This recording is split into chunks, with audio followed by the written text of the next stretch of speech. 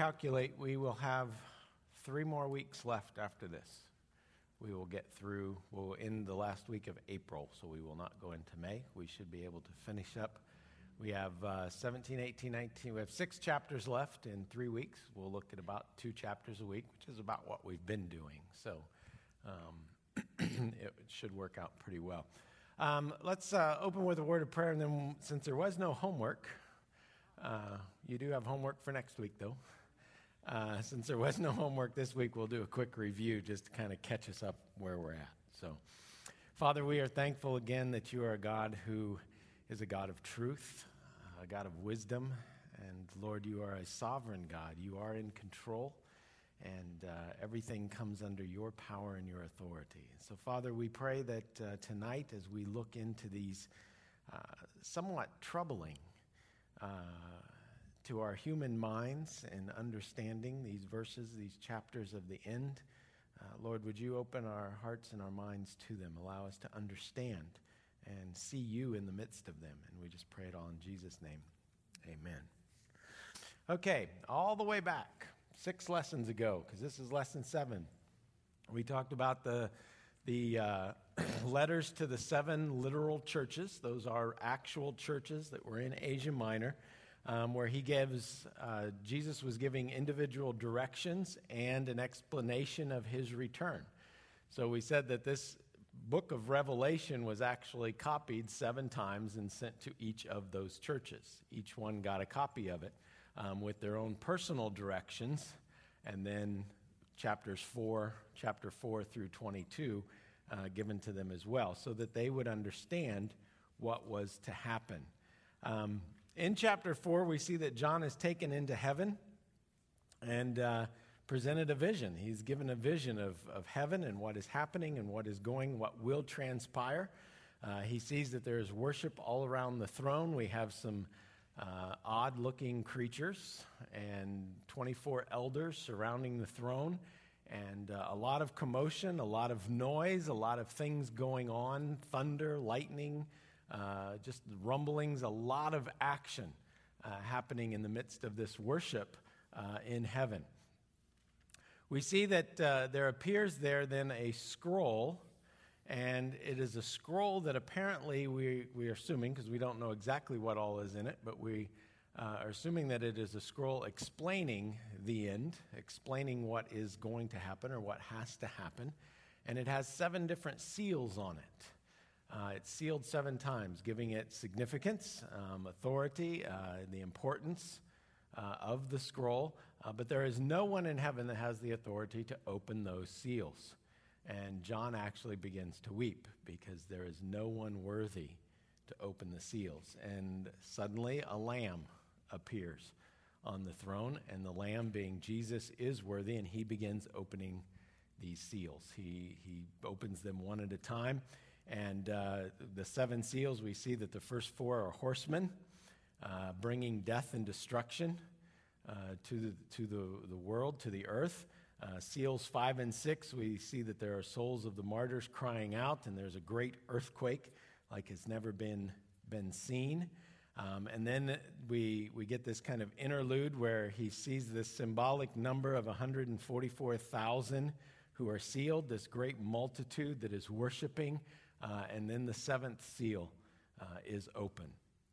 And the 7th seal actually starts the 7 trumpet blasts. And so there are 7 angels that are blowing trumpets or playing their trumpets, and these are more devastation and more destruction on the earth with each and every trumpet blast.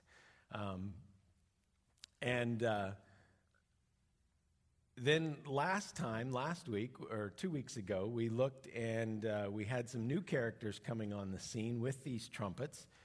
We had 2 witnesses, 2 of God's witnesses. These were prophets that God had sent and raised up. They were prophesying. They were then killed for what they were prophesying, and then they were resurrected. God had brought them back to life and then immediately took them to heaven to be with him. And then there's a woman that appears, which we said was the church. And then the woman is with child. She's pregnant. She gives birth to a child, which would be Jesus. And then we see the dragon was wanting to destroy the child and the dragon being Satan. He wanted to destroy the child. He wanted to destroy the woman, destroy the church. And then we see that as he comes on the scene, there's also a beast from the sea and a beast from the earth. And what we have in the dragon, the beast from the sea and the beast from the earth, is the unholy trinity, if you will. The dragon being Satan, the beast from the sea being the Antichrist, and the beast from the earth being the false prophet. And those three all, as you read through, you can see that they're actually mimicking much of what Jesus has done, much of what God, Father, and the Holy Spirit does, but from an evil standpoint, with evil intentions. And so this is where we're at. That was 13. Now we are in chapter 14. And we see here that we're now back to looking at the 144,000. We see in chapter 14, verse 1, "Then I looked, and there before me was the Lamb, standing on Mount Zion, and with him 144,000, who had his name and his Father's name written on their foreheads. And I heard a sound from heaven like the roar of rushing waters and like a loud peal of thunder. The sound I heard was like that of harpists playing their harps." Okay, if I played a harp, it would probably sound like thunder and not very melodious, but that's what he heard. He heard the sound of rushing waters and loud peals of thunder, and then the sound that was like that of a harp, all going on at the same time. And they sang a new song before the throne and before the four living creatures and the elders. No one could learn the song except the 144,000 who had been redeemed from the earth. These are those who did not defile themselves with women, for they kept themselves pure. They follow the Lamb wherever he goes. They were purchased from among men and offered as firstfruits to God and the Lamb. No lie was found in their mouths. They are blameless. So here we see that the Lamb and the 144,000 are kind of back on the scene now. And the Lamb is standing on Mount Zion. Now, Mount Zion we understand to be the city of God. So whether this is Jerusalem that he is standing on, the earthly city, or a heavenly city, we don't know. And so it depends on who you read and what commentator you want to follow.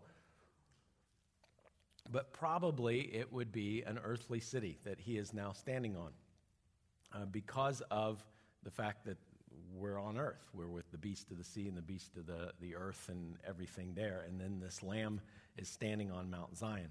Psalm chapter 2 says, "As for me, I have set my king on Zion, my holy hill. I will tell of the decree. The Lord said to me, 'You are my son. Today I have begotten you. Ask of me, and I will make the nations your heritage and the ends of the earth your possession. You shall break them with a rod of iron and dash them in pieces like a potter's vessel.'"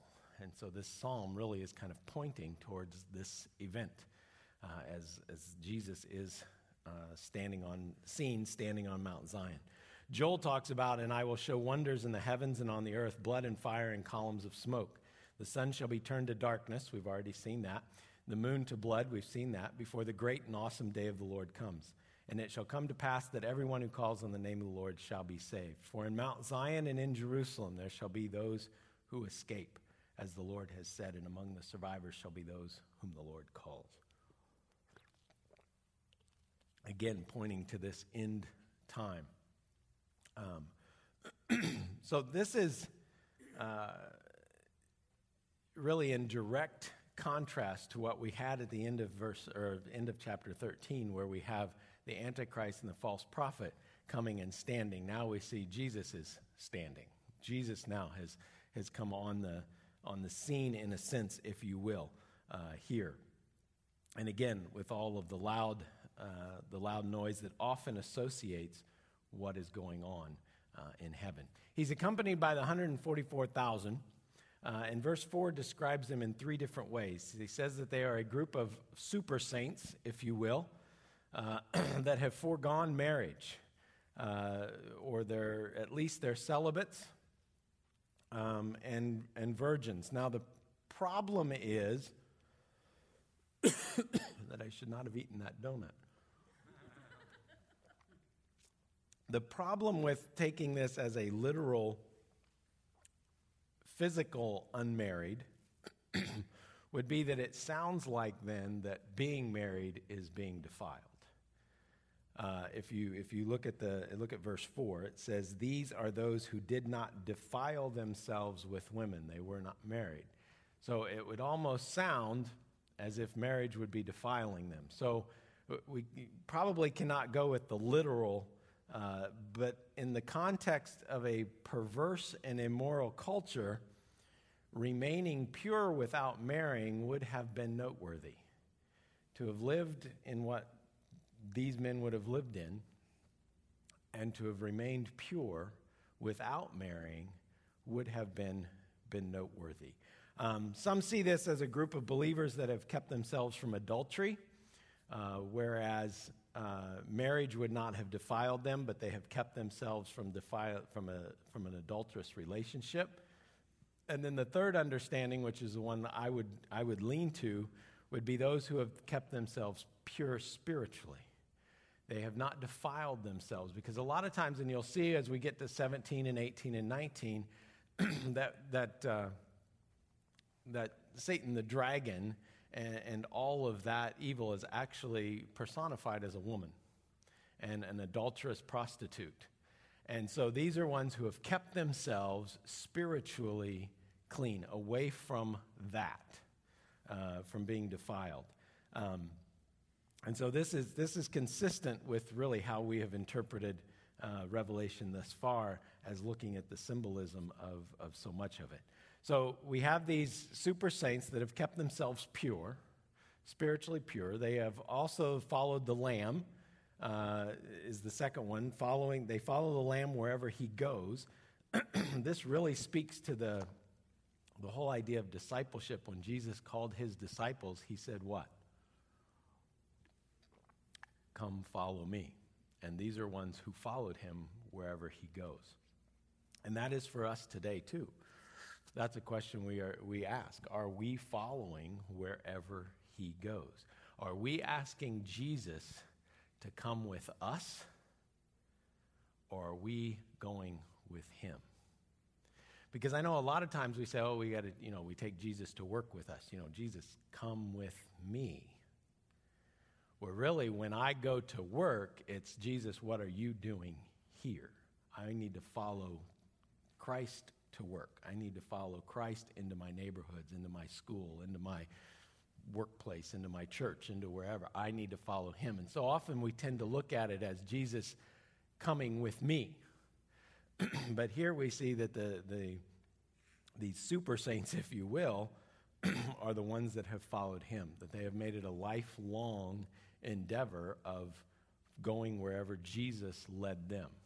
And so that really makes us look at our work differently, and our neighborhoods differently, and all. 1 Peter chapter 2 says, For to this you have been called, because Christ also suffered for you, leaving you an example so that you might follow in his steps," that we live the way Christ lived, that we take the same values that Christ had. How many of you have read, is it Charles Sheldon, his book, In His Steps? 3. Okay, that's a classic. 4. You need to read that. There might be one copy, so don't knock each other over trying to get it out of the library. I'm guessing you can find it on Amazon.com, not real expensive. It's called In His Steps, and I think Sheldon is the author. It's a classic of what this verse lived out might look like. Not a true story, but it could be if we took these verses seriously. And then the third description is that they sacrificed to God. They were the first fruits. And if we understand the Old Testament, the first fruits was an offering of the best from the harvest. We brought the first fruits, the very first, the very best, and brought that unto God. And so here, these 144,000, they were the first fruits. They were bringing their best. They gave their best to God. They sacrificed everything and gave their best to him. It's kind of the picture of the Lamb and his followers standing victoriously, and now judgment is about to be announced. That this is really kind of the Army gathering together, if you will, because the end is very, very close. We are getting extremely close to this, and we'll be able to see as the enemy begins building, he knows that it is getting very close to the end. So then we see in verses 6 through 13 that there are three angels. Then I saw another angel flying in midair, and he had the eternal gospel to proclaim to those who live on the earth, to every nation, tribe, language, and people. He said in a loud voice, "Fear God and give him glory, because the hour of his judgment has come. Worship him who made the heavens, the earth, the sea, and the springs of water." This first angel, he really just preached the gospel. He laid it all out again and announced that the hour of judgment has come. This is the final warning. Here it comes. Matthew chapter 24 says, "But that day or hour no one knows, not even the angels in heaven, not the Son, but only the Father." And here this angel now has been sent to acknowledge that the hour has come, that time has come. And so the angel gives a final appeal for any to believe and recognize that the one true God, the Creator. This is the last chance. He takes the gospel, the eternal gospel, and proclaims it one more time. Verse 8 says, "A second angel followed and said, 'Fallen, fallen is Babylon the Great, which made all the nations drink the maddening wine of her adulteries.'" The second angel announces that the fall of Babylon the Great. Now, with no explanation of who Babylon the Great is, it must have been understood by the readers. Those people in those 7 churches must have understood who he was talking about with Babylon the Great. Babylon was symbolic throughout the Old and New Testament of unbelieving. It was seen as the center of the world's government. At that time and day, it would have been Rome, would have been understood as Babylon the Great. But it is seen as the center of human government. It would have been seen as the enemy of God. Babylon the Great was always the enemy of Israel, the enemy of God and his people. And so like I said, those that would have been reading this would have pictured in their own mind Rome. We might picture something totally different. We might picture a more of a philosophy of thinking, a worldview, secular humanism, and Islam, if you want. All of that government that it sets itself up against God. And here the second angel announces that is falling. That form of government, that humanistic form of government setting itself up against God is about to come to an end. So judgment's going to be worldwide at this point. Then the third angel comes and says, third angel followed them and said in a loud voice, "If anyone worships the beast in his image and receives his mark on the forehead or on the hand, he too will drink of the wine of God's fury, which has been poured full strength into the cup of his wrath. He will be tormented with burning sulfur in the presence of the holy angels and of the Lamb, and the smoke of their torment rises forever and ever. There is no rest day or night for those who worship the beast in his image or for anyone who receives the mark of his name. This calls for patient endurance on the part of the saints who obey God's commandments and remain faithful to Jesus." Then I heard a voice from heaven say, "Write, blessed are the dead who die in the Lord from now on. Yes, says the Spirit, they will rest from their labor, for their deeds will follow them." So we have this third angel, and he's announcing that those with the mark of the beast are about to take the full force of God's wrath and anger for all eternity. That this is going to be a forever and ever thing.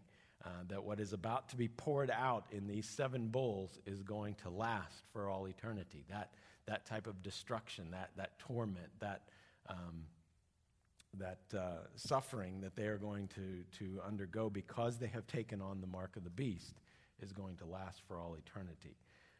It says fire and brimstone is going to rain down. Fire and brimstone is what wiped out Sodom and Gomorrah. And that's God rained down fire and brimstone on Sodom and Gomorrah, right after the ninja angels took, if you watch the Bible series on TV, they were the ninja angels. It was my favorite part of the whole thing. But, and it was complete destruction. And so when we see fire and brimstone, you can understand that this is going to be complete, utter, complete destruction. Everything is going to be leveled. There is no rest. There is no let up. Once it starts, it is going to be continuous with no rest. Jesus promises rest for those who are weary to come to him, but anyone who doesn't come to him, there will be no rest. There will be no peace.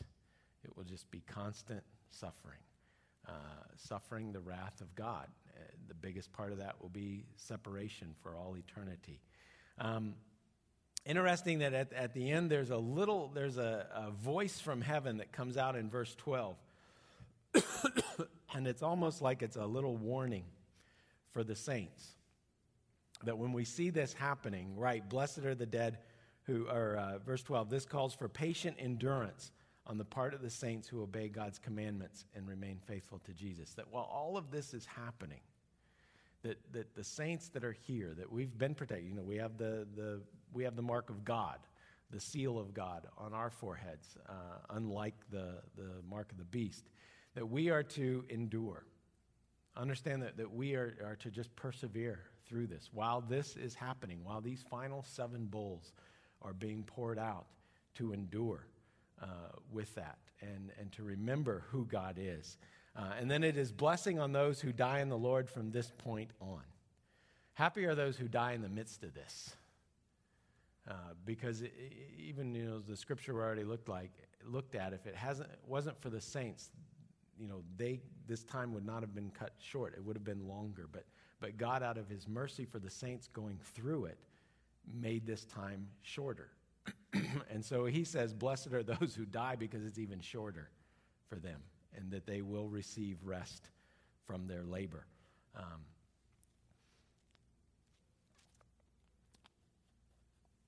In verse 14, so we have these announcements that this is coming, that this is all starting to happen now, the rumblings and everything that's starting to happen.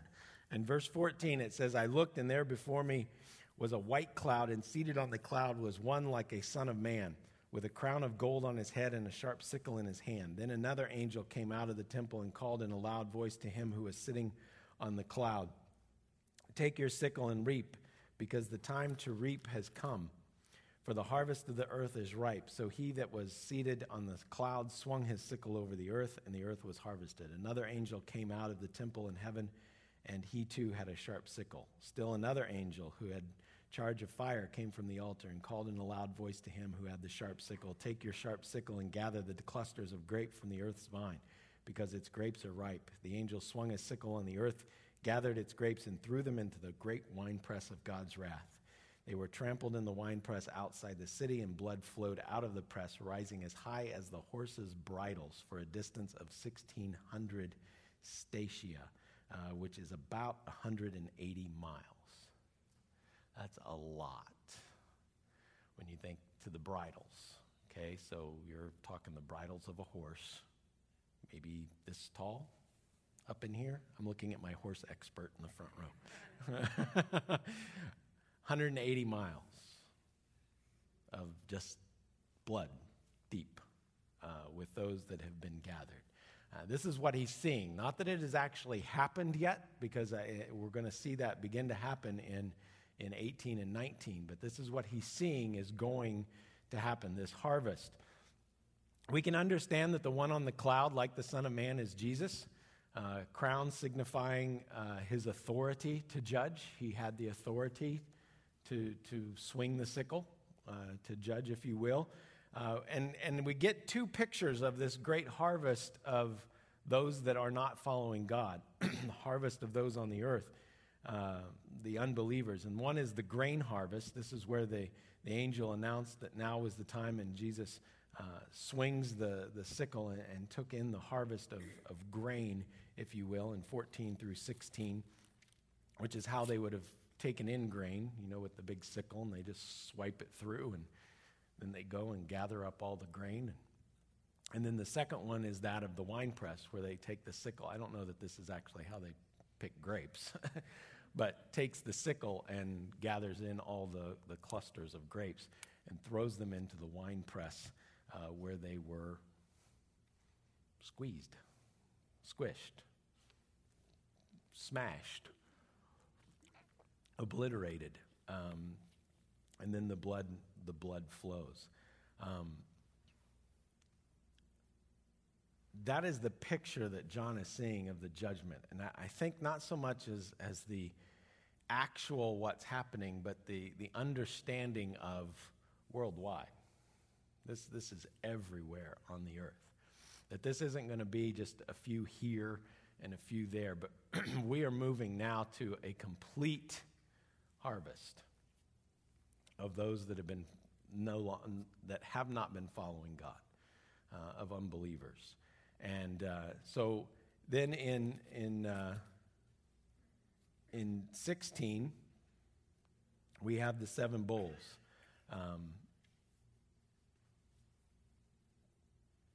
And so we can 15 is just kind of an interlude. We can pick up there, but there's not a whole lot that really happens. I saw in heaven another great and marvelous sign, 7 angels with the 7 last plagues. Last because with them God's wrath is completed. It's basically the 7 bowls that are about to be poured out. And I saw what looked like a sea of glass mixed with fire, and standing beside the sea, those who had been victorious over the beast and his image and over the number of his name. They had harps. They held harps given them, and there is worship and praise going on in heaven again to God and the song of the Lamb. Verse 5, after this I looked, and in heaven the temple, that is the tabernacle of testimony, was opened. Out of the temple came the 7 angels with the 7 plagues. So really here we have them now. They are coming out, another time of worship in heaven. And now the 7 angels come with these 7 final judgments that are about to be poured out. And so we see in chapter 16, verse 1, then I heard a loud voice from the temple saying to the 7 angels, go pour out the 7 bowls of God's wrath on the earth. These are 7 bowls of God's wrath. Up until now, what was poured out was judgment. Now we are actually pouring out the very wrath of God. Okay, you need to see the difference. That judgment, okay, is what happens with sin. God is judging sin. There is consequence to the action. This now is the ultimate consequence of God's wrath being poured out on the sinful world. We also need to understand, because a lot of people will get a misunderstanding with this, that God is not a wrathful God. Okay, we can see him, and we see that, all through the Old Testament, God gets a bad deal in our finite understanding. I probably am reading too much blogs and various things online now, partly in this study and with where the world is at, and partly with different events. You begin reading everyone's comments behind the news story. And God's really getting a pretty bad rap for the way in which he conducted himself in the Old Testament, that they see him as a killer. How can you say that he's a pro-life God? Look at what he did throughout the Old Testament, where he told Israel to go in and kill every man, woman, and child, every beast, slay them, slaughter them, get rid of them, kill them, destroy them. That's God's wrath. But we have to understand that God is not a wrathful God, but it is a direct consequence of what happens when the holiness of God comes in contact with the sinfulness of man. Wrath is going to happen. It has to. It's the natural response of holiness and sin when they clash, when they meet. Because the wrath of God has to completely obliterate sin, okay, in order to be able to be in the same area, same space. All right, so wrath is just going to be a natural consequence of sin. Up to now, we've only seen judgment, but the final is the wrath being poured out. So, and it's not that the world gets worse. We can think, oh man, the world's just getting worse and worse and worse. No, it's the same. He's right now at this point holding back his wrath. And we can be thankful for that, because he says in 2 Peter 3:9, but do not overlook this one fact, beloved, that with the Lord, one day is 1,000 years, and 1,000 years as one day. The Lord is not slow to fulfill his promise, as some count slowness, but is patient, not wishing that any should perish, but that all should reach repentance. But the delay of the Lord will come like a thief. And then the heavens will pass away with a roar, and the heavenly bodies will be burned up and dissolved, and the earth and the works that are done on it will be exposed. So it's not that the earth is going to get suddenly worse and worse and worse and worse and worse and then clash with the holiness of God. It's that up until this point, God in his grace and mercy has withheld his wrath. He has every right to do it right now. He has every right that the moment a person sins to destroy them, because the wages of sin is death. But it is his grace and his mercy that allows us to live even when we sin and offer us the forgiveness that is ours. But there is a day coming, and we can seem to think that it's slow in coming. It's not. Peter tells us, don't understand it as slow, but the day of the Lord will come like a thief. And how many of us expect a thief? I've had my car broken into twice in my driveway. Once here, once in Fort Wayne. I didn't expect it when I went out in the morning and the window was busted out. Didn't expect that. The thief came in the night, and I did not expect him to come. Had I expected him to come, I would not have left my wallet sitting on the seat. Okay? I wouldn't have done that if I expected the thief to come. And so he says that the day of the Lord is going to come like a thief, and then the heavens will pass away with a roar, and the heavenly bodies will be burned up and dissolved. That's the sun, moon, stars, the heavenly bodies, not angels. And the earth and the works that are done on it will be exposed. And so these are the final sequence of events ushering in Christ's second coming, these bowls, these final judgments. And there's a parallel between the trumpets and the bowls. If you line up the 7 trumpets and the 7 bowls, you can see in many of them kind of the same thing happening, only fully, completely. To where the trumpets were a warning, the bowls are final. So bowl number 1, 16, verse 2, says, the first angel went and poured out his bowl on the land, and ugly and painful sores broke out on the people who had the mark of the beast and worshipped his image. Painful sores, boils, if you will, ulcers, open sores, incredibly painful, broke out on all those marked with the beast. Anyone who had accepted the mark of the beast woke up one morning and painful sores are going to break out all over. This is also very similar to the 6th plague of Egypt.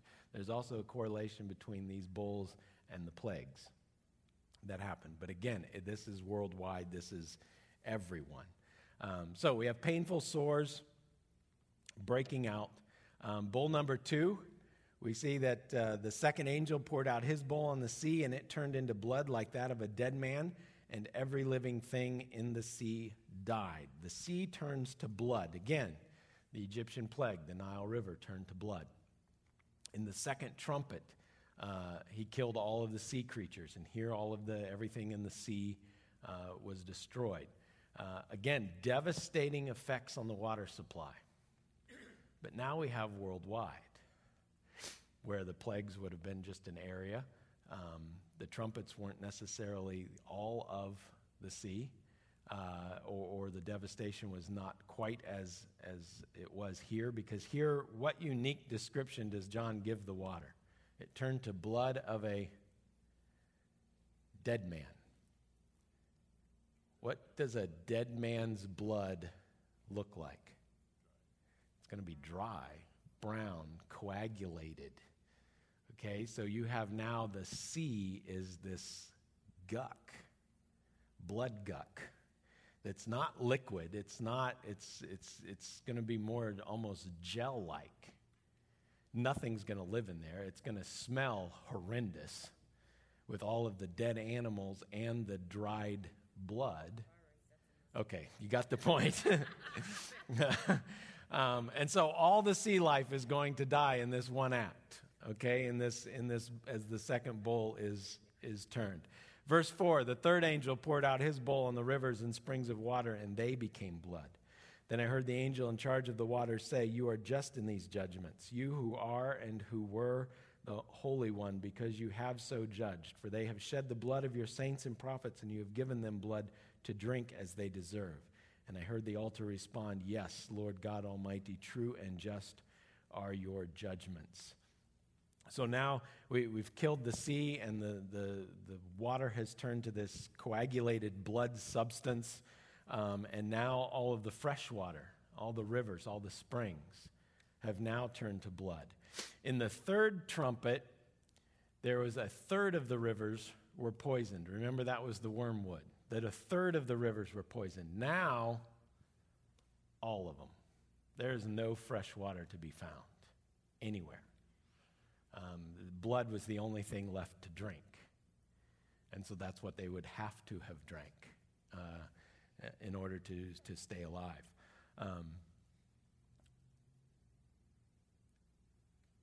And so the angel states that God is right in his judgment, and that this is just. And again, he refers to him in verse 5, you are just in these judgments, you who are and who were.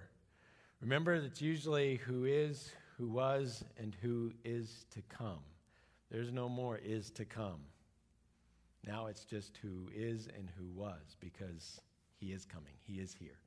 This is all happening now. And so as these bowls begin to unfold, the judgment, the wrath is being poured out. Bowl number 4, verses 8 and 9. The fourth angel poured out his bowl on the sun, and the sun was given power to scorch people with fire. They were seared by the intense heat, and they cursed the name of God who had control over these plagues, and they refused to repent and glorify him. Okay, this fourth one poured out his bowl on the sun, and the heat intensified and burned people. Now, I've had a sunburn.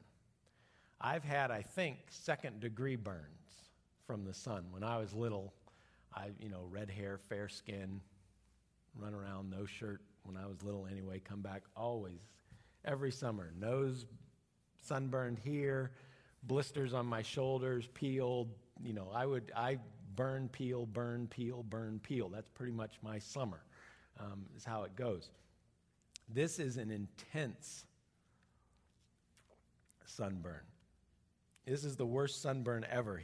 This angel has, as he pours out the bowl on the sun was given power by God to burn intensely. And so he really turned the heat up in this. Now, after the fourth trumpet, yeah. In the first bowl here, it specifically states on those with the mark of the beast, as though there are those who do not have the mark, who are spared that first bowl. How do you suppose those without the mark are spared from the rest of these bowls? Or are they? They would be. Again, if you're pre-trib, the church is gone. If you're post-trib, the church is there and protected. So somehow God protects them, the believers that are still there. God protects them from this intense heat. And the waters, and somehow they are divinely protected. Whether it's, like the manna from heaven, water from the rock, how he gets them what they need. He is providing for those that have his seal rather than the mark. But at this point, there's only two types of people on the earth, those with the mark of the beast and those that are sealed with the name of God. And so those with the name of God would be protected in the midst of all this, which is the warning back to endure, to go ahead and press through. Even though you see all of this going on around you, you remain faithful and press through. So after the fourth trumpet, do you remember what happened to the sun, moon, and the stars? They were darkened. For 8 hours, there was complete and utter darkness. Now we've gone the other way, and we've turned up the heat. And the sun has become even brighter, even more intense with its heat. And notice the people's reaction. They understand where this is coming from. They understand that it's coming from God, and they blaspheme his name, and they are not willing to repent. Just like Pharaoh did. Pharaoh hardened his heart. Exactly. And they, at this point, they had gone so far away from God, so far into hatred and evil and following the beast, that they turned on God every chance they got. And so even when the plagues with the sores and the water and the blood, and now this intense burning of the sun, they still held their ground and blasphemed God and refused to repent. In verse 10, we see the fifth angel poured out his bowl on the throne of the beast, and his kingdom was plunged into darkness. Men gnawed their tongues in agony and cursed the God of heaven because of their pains and their sores, but they refused to repent. Again, it's now pouring out on the throne of the beast, and the kingdom plunged into darkness. Pain and suffering from the sores. So apparently the sores from the very first bowl still existed, with sunburn on top of that, with no relief from water whatsoever, inside or out. And so now they are thrown into utter darkness. To the point of chewing on their own tongue. That's pretty painful. When biting the bullet, you bite your own tongue, that pain somewhat relieves another pain. And so if you can just picture the immense suffering that is going on at this point. And darkness, at the worst point, all the sores, all of the burning, all of the dryness, the parched, and then the lights go out. Then it is darkness. I don't know about you, but when I am sick, if I have the flu, it's always worse at night. It's always worse at night. Things are always worse when night falls. I don't know why, but it seems like there's something about having daylight, being able to see, that is a calming. So when it is dark, and here we see this is happening, that darkness falls and their pain and agony is intensified. And this corresponds with the 9th plague on Egypt when darkness fell. And so a lot of what we're seeing in the wrath being poured out, we've seen in the judgments. It's just now it's taken to the nth degree. It's just now intensified at every level of that. So bowl number 5. Bowl number 6. The 6th angel, verse 12, poured out his bowl on the great river Euphrates, and its water was dried up to prepare the way for the kings from the east. Then I saw 3 evil spirits that looked like frogs. They came out of the mouth of the dragon, out of the mouth of the beast, and out of the mouth of the false prophet. They are spirits of demons, performing miraculous signs, and they go out to the kings of the whole world to gather them for the battle of the great day of God Almighty. Behold, I come like a thief. Blessed is he who stays awake and keeps his clothes with him, so that he may not go naked and be shamefully exposed. Then they gathered the kings together to the place that in Hebrew is called Armageddon. And so here the 6th bowl. Now the great river Euphrates, which would have been blood, but still flowing, is now dried up and allows for the kings of the east to ride in and march down on the city. The Euphrates was really the eastern boundary of the Promised Land. That was kind of the eastern boundary. It was acted as protector for many years, that it would be tough to cross the great river Euphrates. But now God has dried it up, and allow the kingdoms to begin to gather with that. And again, we see that the unholy trinity emits 3 unclean frog spirits. Again, it was just the way I don't know there's a significance to the frog other than we go back to the plagues, where the plague of frogs.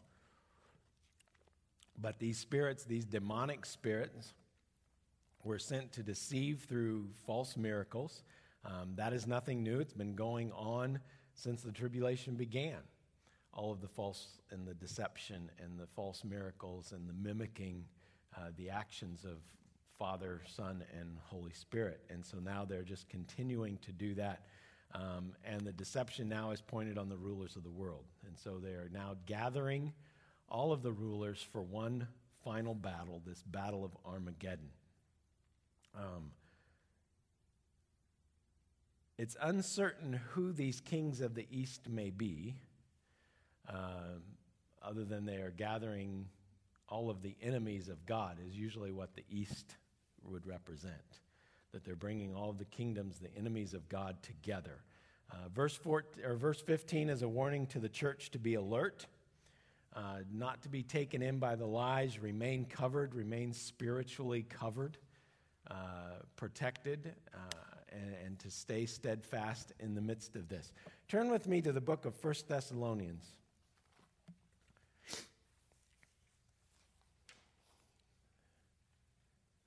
I want to read a portion, and it's fairly long. But it speaks to this. It kind of talks of this time and the warning to not lose heart and to stay steadfast in the midst of it. 1 Thessalonians chapter 4, verse 13.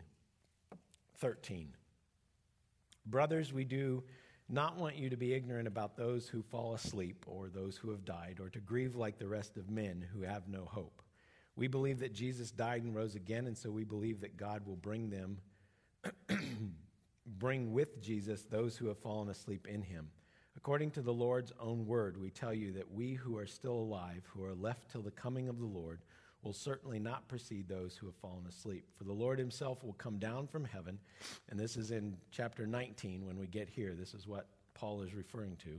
Lord himself will come down from heaven with a loud command, with the voice of the archangel, and with the trumpet call of God, and the dead in Christ will rise first. After that, we who are still alive and are left will be caught up with them in the clouds to meet the Lord in the air. And so we will be with the Lord forever. Therefore, encourage each other with these words. Now, brothers, about times and dates we do not need to write to you, for you know very well that the day of the Lord will come like a thief in the night. While people are saying peace and safety, destruction will come on them suddenly, as labor pains on a pregnant woman, and they will not escape. But you, brothers, are not in the darkness, so that this day should surprise you like a thief. You are all sons of the light and sons of the day. We do not belong to the night or to the darkness. So then let us not be like others who are asleep, but let us be alert and self-controlled. For those who sleep, sleep at night, and those who get drunk at night. But since we belong to the day, let us be self-controlled, putting on faith and love as a breastplate, and the hope of salvation as a helmet. For God did not appoint us to suffer wrath, but to receive salvation through our Lord Jesus Christ. He died for us so that whether we are awake or asleep, we may live together with him. Therefore, encourage one another and build each other up, just as in fact you are doing. So again, Paul is warning to stay steadfast, to continue to follow, to build one another up in faith. Watch out for one another. That while it comes as a thief, we should not be surprised, because there are going to be signs all around that we know this is coming. And these bowls are going to bring this about. So don't lose heart. Really, the end of all suffering right now is right around the corner. When this is all happening, the church is almost, I would think, in the midst of this, if our focus is upon Christ, we are seeing that the end is almost near. That we are just a brief time from heaven, from seeing it all come together. The day of the Lord is coming now. So he's taken they've taken all the kings and they've gathered them together, these frog-like spirits, and they're gathering in Armageddon, which is the mount of Megiddo.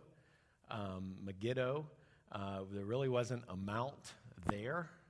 It was only like 70 feet high, so it was like a hill, not even a big hill. So where exactly this is, we're not sure.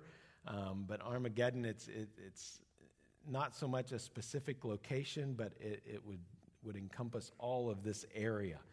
It's a place in northern Israel, and the location really is not that important where it takes place, because it will be the final defeat of evil by the power of God, that they are going to come together for one big battle and try to overthrow. The enemy will try to overthrow God. Yeah?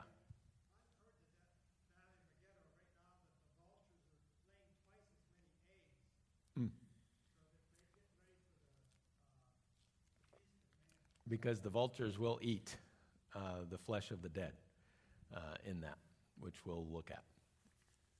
Small point in verse 14 there. Your translation apparently says kings of the east. Mm-hmm. It says kings of the earth in the New King James, so that would maybe be anybody. Kings of the east, kings of the earth. It could be, yeah. It's all encompassing. I mean, this is everyone at this point in here. So, verse 17, the final bowl.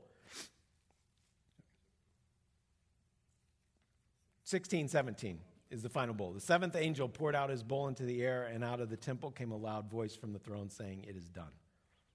Then there came flashes of lightning, rumblings, peals of thunder, and a severe earthquake. No earthquake like it has ever occurred since man has been on earth. So tremendous was the quake, which is greater than the last earthquake that was said about during the trumpets or the seals.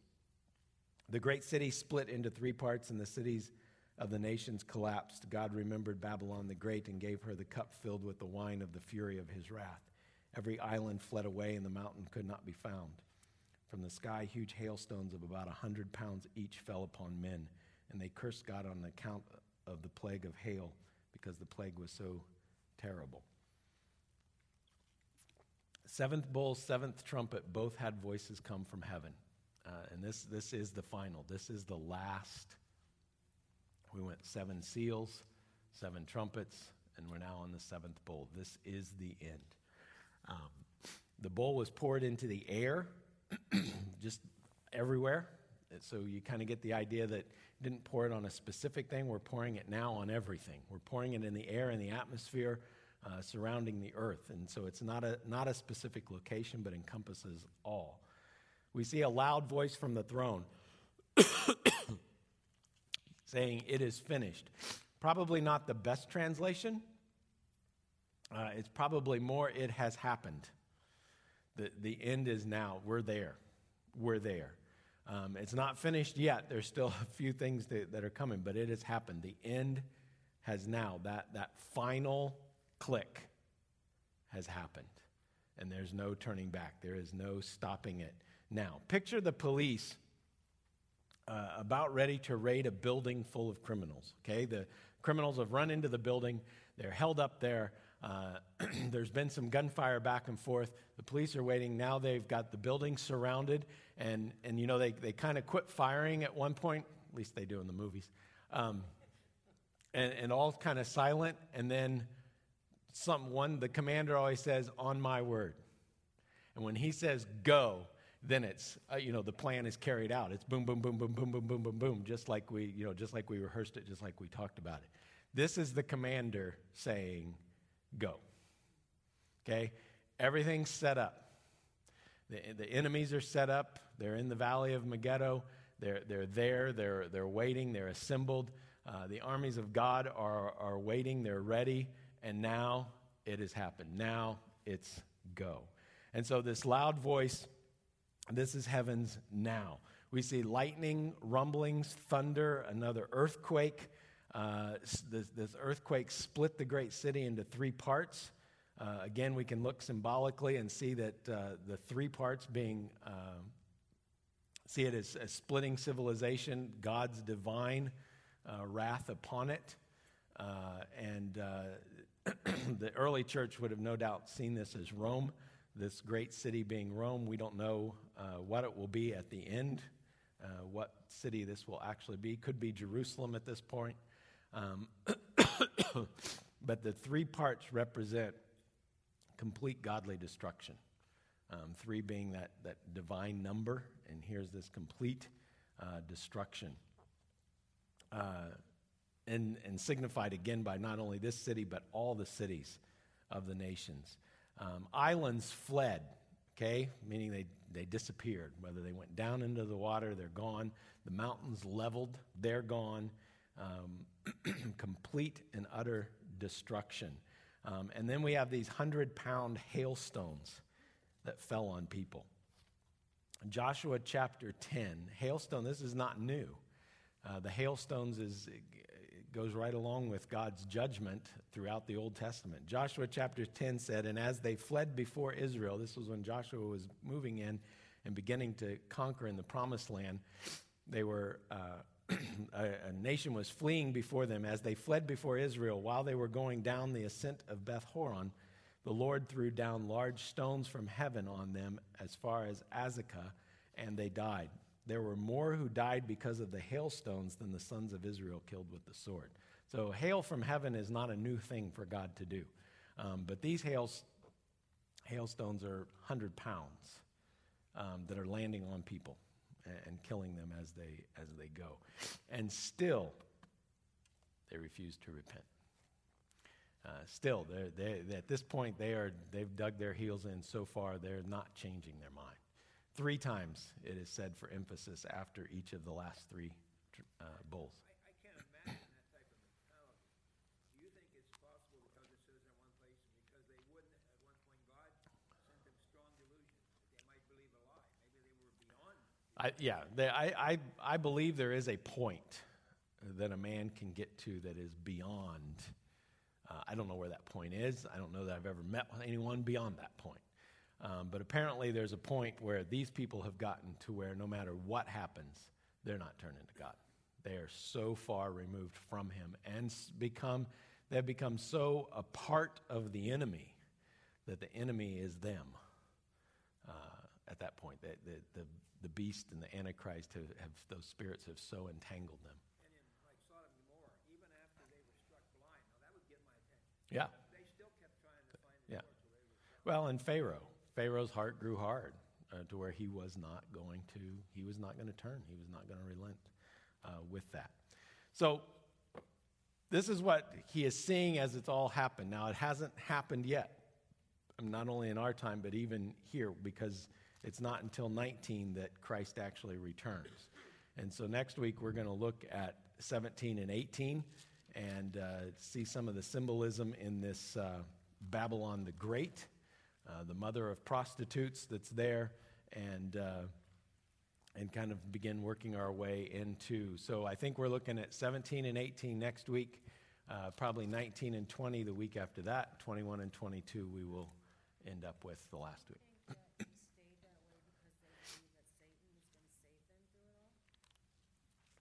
I think possibly they could have, yeah. I mean, once they took the mark of the beast, there was no turning back.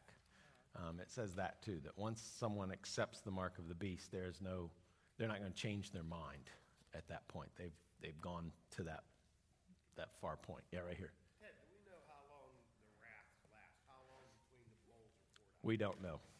We don't know. This is all part of that last 3.5 years, probably near the very end of that 3.5 years, but we have no idea how long. There's no indication. One in the back, yeah.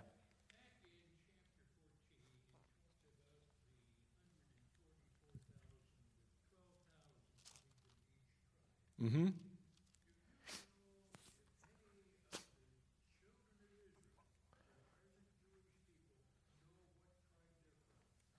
I don't know. I would assume they probably could go back and find it. You say they do know. I know that has been incredibly important to them. But I don't know for sure. Ron says yes, they would know. They would know what tribe they were from, and I would tend to believe that simply because that heritage is incredibly important to a Hebrew nation, to know that.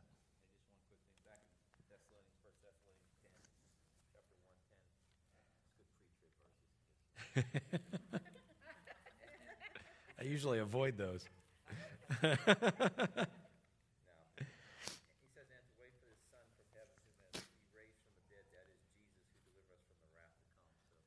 delivers us from the coming wrath. Another translation of that, the post-trib translation of that is, who delivers us out of the coming wrath, which means we have to be in it in order to be out of it. So, but they are. It is that we are protected in the midst of that God protects His people, just like He did, Israel and the plagues. The plagues, Israel did not suffer from the plagues. They were protected from that with it. So here's your homework. In the event that post-trib is correct, okay, remember I say, pray for pre, prepare for post, and it'll all pan out in the end. List what you are thankful for that God has given you that you will need to remember if you find yourself in this time. If post-trib is right and we find ourselves going through and where the bowls are being poured out, what is it that we're going to have to remember when it says the people are to endure? Clothe yourselves. What is it that we need to clothe ourselves with? What is it about God that we really need to know? Because this is going to get down to the bottom. It's not going to be, I'm thankful for a job. I'm not going to care one iota about a job at that point. I'm thankful for my family. Okay, that might be one, but even that's going to probably be farther down the list. So what is it that really is going to rise to the top of what you are thankful for that God has given you if we find ourselves in chapters 14, 15, and 16? That's your homework. Okay, so it's not just fluff off the top. This is really thinking with it, all right? Let me pray for you, and then we'll be dismissed. Father, we are thankful that you're a God who does protect. You're a God who preserves His saints. And Father, we want to remain steadfast. We want to remain faithful to you in these days as we approach the coming of your Son. And so, Father, would you strengthen us, strengthen your church, continue to build your church. Make us a lighthouse, make us a place where people come and find refuge and find peace. Lord, your promise is still there that whoever is weary, that they can come to you and find true rest, a peace that passes all understanding. And so, Father, we pray that as we go out into a world, knowing what lies ahead, that you would make us those messengers of peace, those ministers, those ambassadors, ministers of reconciliation, that we would lift Jesus up and that you would draw all men to yourself. That, Father, we might become all things to all men, that by all possible means we might win some. Father, until you give that it has happened, it is finished call, help us to remain faithful. In Jesus' name, amen.